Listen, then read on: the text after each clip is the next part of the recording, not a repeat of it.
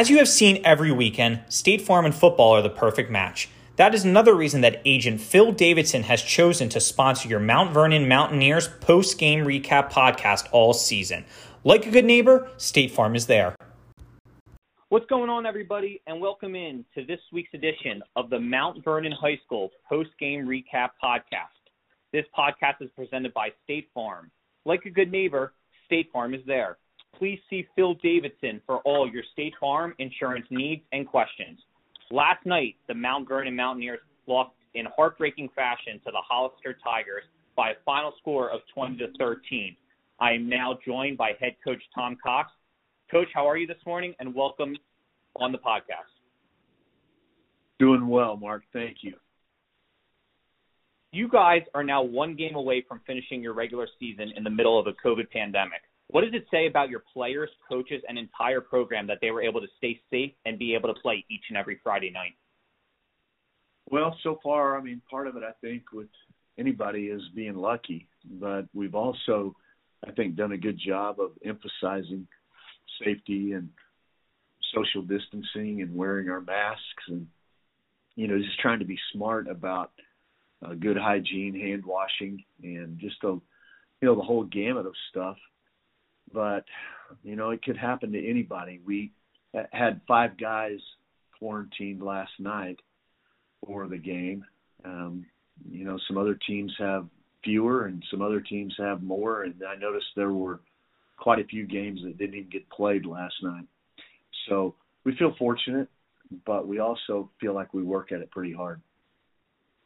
And how proud are you of your players mentally, dealing with academics, dealing with stuff that could be going off the field, and then being able to come and focus each and every Friday night? How about their mental attitude? How has that been? Yeah, it's been good. Even in the midst of a 4-game losing streak, I think they're still staying positive. They know, Mark, if you look at this season, we've really only been beaten badly one time, and that was to Lamar. Everything else, the other 4 losses, have all been one-score games. And so we're just a few plays away from really being 7-1. And so we're trying to just make sure that they stay positive, that they stay enthusiastic, which I think they're all very disappointed anytime you lose. But I think they're trying to see the big picture. We're sitting at 3rd place in the district right now. If we beat Marshfield, we will jump Aurora and move into the 2nd spot in the district because of the way Missouri runs their playoffs.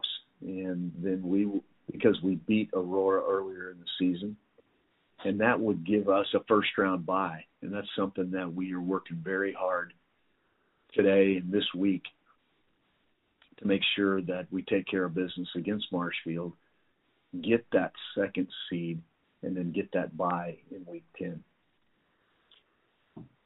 Last night, you guys took the lead with a little over 2 minutes remaining, and then they went down the field right away and scored, which pretty much ended the game. What did you see from the sidelines as the coach on that last drive, and what happened with your defense there?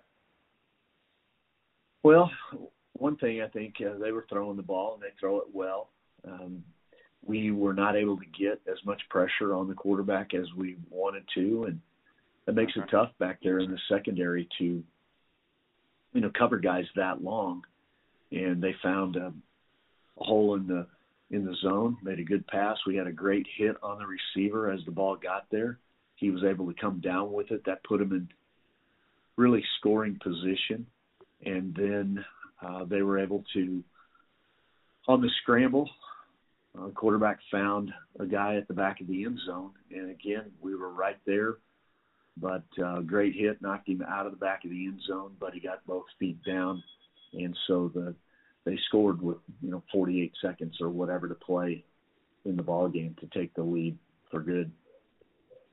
Like we talked about throughout the season and on these podcasts, the offensive line and defensive line play is so key. On that last drive, you mentioned that the defensive line was struggling to get the pressure to the quarterback. Is that just something where fatigue sets in? Is it something that they need to work more on their endurance and stamina? What do you think the issue was there on that last drive? Well, I don't think stamina wasn't an issue there. The quarterback is a big, strong kid, moves well. We had pressure. He was able to avoid some of it, step up inside. And when the quarterback is on the move, then it makes it tough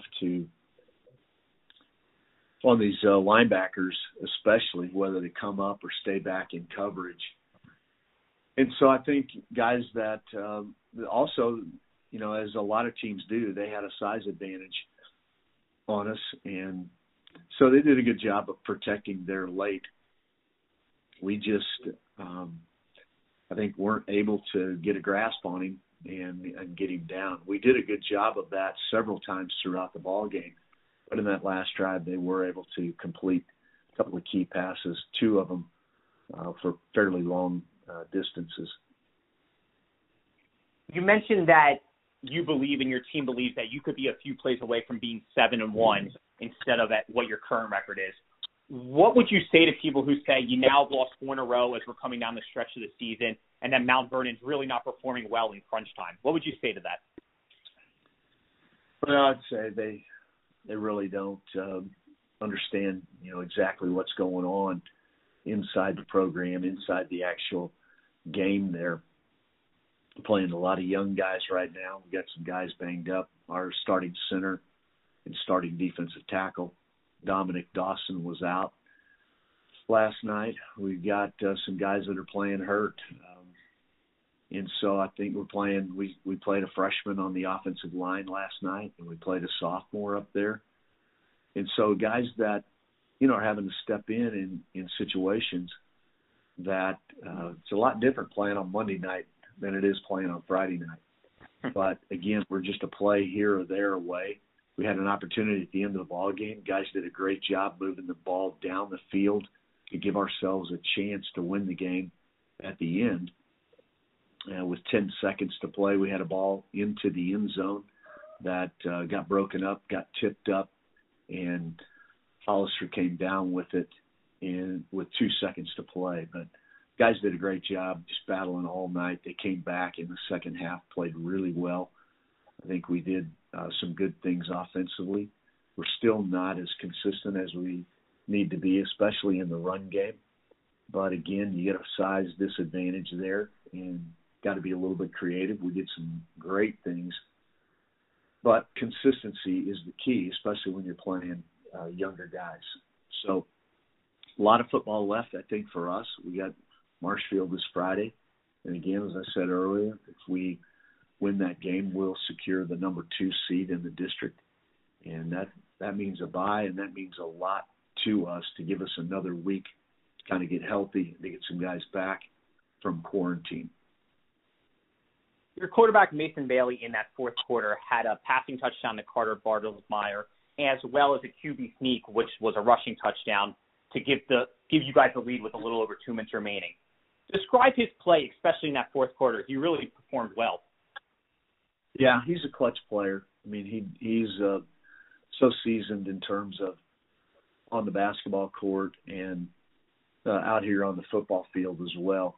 He made a couple of incredible plays where he had unbelievable pressure and still able to get the ball away and make an accurate pass. We are really happy with Mason. He ran the ball well. Also, he had 51 yards rushing last night. He ended up with 221 yards passing. He was 21 for 34 in the game. So good job by Mason, and just a good leader, good competitor. I don't think there's a better competitor out there than number 12, Mason Bailey.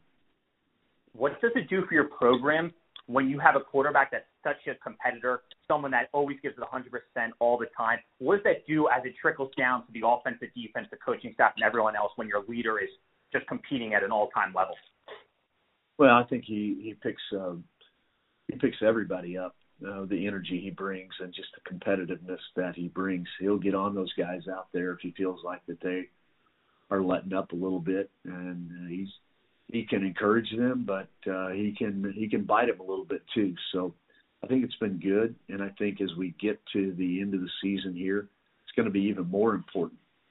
I think today we explained our situation to the team. I think everybody understands that. think they all understand that we're just a couple of plays away from being 7-1. And that could be a lot of football left, but it's not just going to happen. We're going to have to make it happen. And so they are working hard still in the weight room on their conditioning and their flexibility and their techniques and their mental aspect of the game. So I expect us to come out and play well. We played with a lot of enthusiasm, especially in the second half. We came out and just really, I think, set the tone for the whole second half.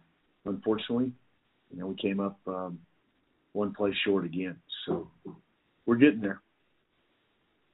Next week, like you mentioned, you travel to Marshfield, and throughout the podcast, we've said that a win next week and you're the number 2 seed and you get a bye in the conference, making this game gigantic as the last regular season game of the year. So what's the key going to be in practice to make sure the guys are ready? And what's an early scouting report on Marshfield? Well, Marshfield is big. They're probably the biggest team that we've played. They are more of a power run game than a lot of the teams. But Hollister had a powerful run game last night as well, and we were able to do a good job of shutting down their isolation play, which has been their favorite play and most successful play all year. So we'll have to do the same thing. Guys will have to adjust their pad levels, get it down. They have a running back, Cannon Gator, number 44, that is one of the top players, I think, in Southwest Missouri in terms of just power. He rushed for 303 yards and 6 touchdowns in one of the games earlier this year. So he can get after it, and he's just a bruiser. So pad level will be important. Team tackling will be important with them. And then we've got to just continue to get better on offense, and I think we made good strides with that. But our keys are still can't turn it over. We had couple of red zone one red zone fumble where we were down inside the 5 going in and coughed it up. And then we also threw an interception in the end zone, which was a 4th down play, and we were trying to make a play happen there. So other than that, those are the only turnovers we had this week. So we really stressed that this week, and we stressed explosive plays. We had 4, but unfortunately, Hollister had a couple of long ones. They had a long run for a touchdown that really hurt, and then they had a couple of long passes that put them in position to score 20 points. Coach, as always, thank you for joining me on the podcast. Good luck this week in practice and next week's game, and I'll talk to you next Saturday. All right, Mark. Thank you. Have a good week yourself. For Coach Cox, I'm Mark Feldman saying so long and have a good day. Life is full of challenges, and State Farm has been and will continue to be there for you when you need us. When you need insurance, think of Agent Phil Davidson, a proud sponsor of your Mount Vernon Mountaineers post-game recap podcast.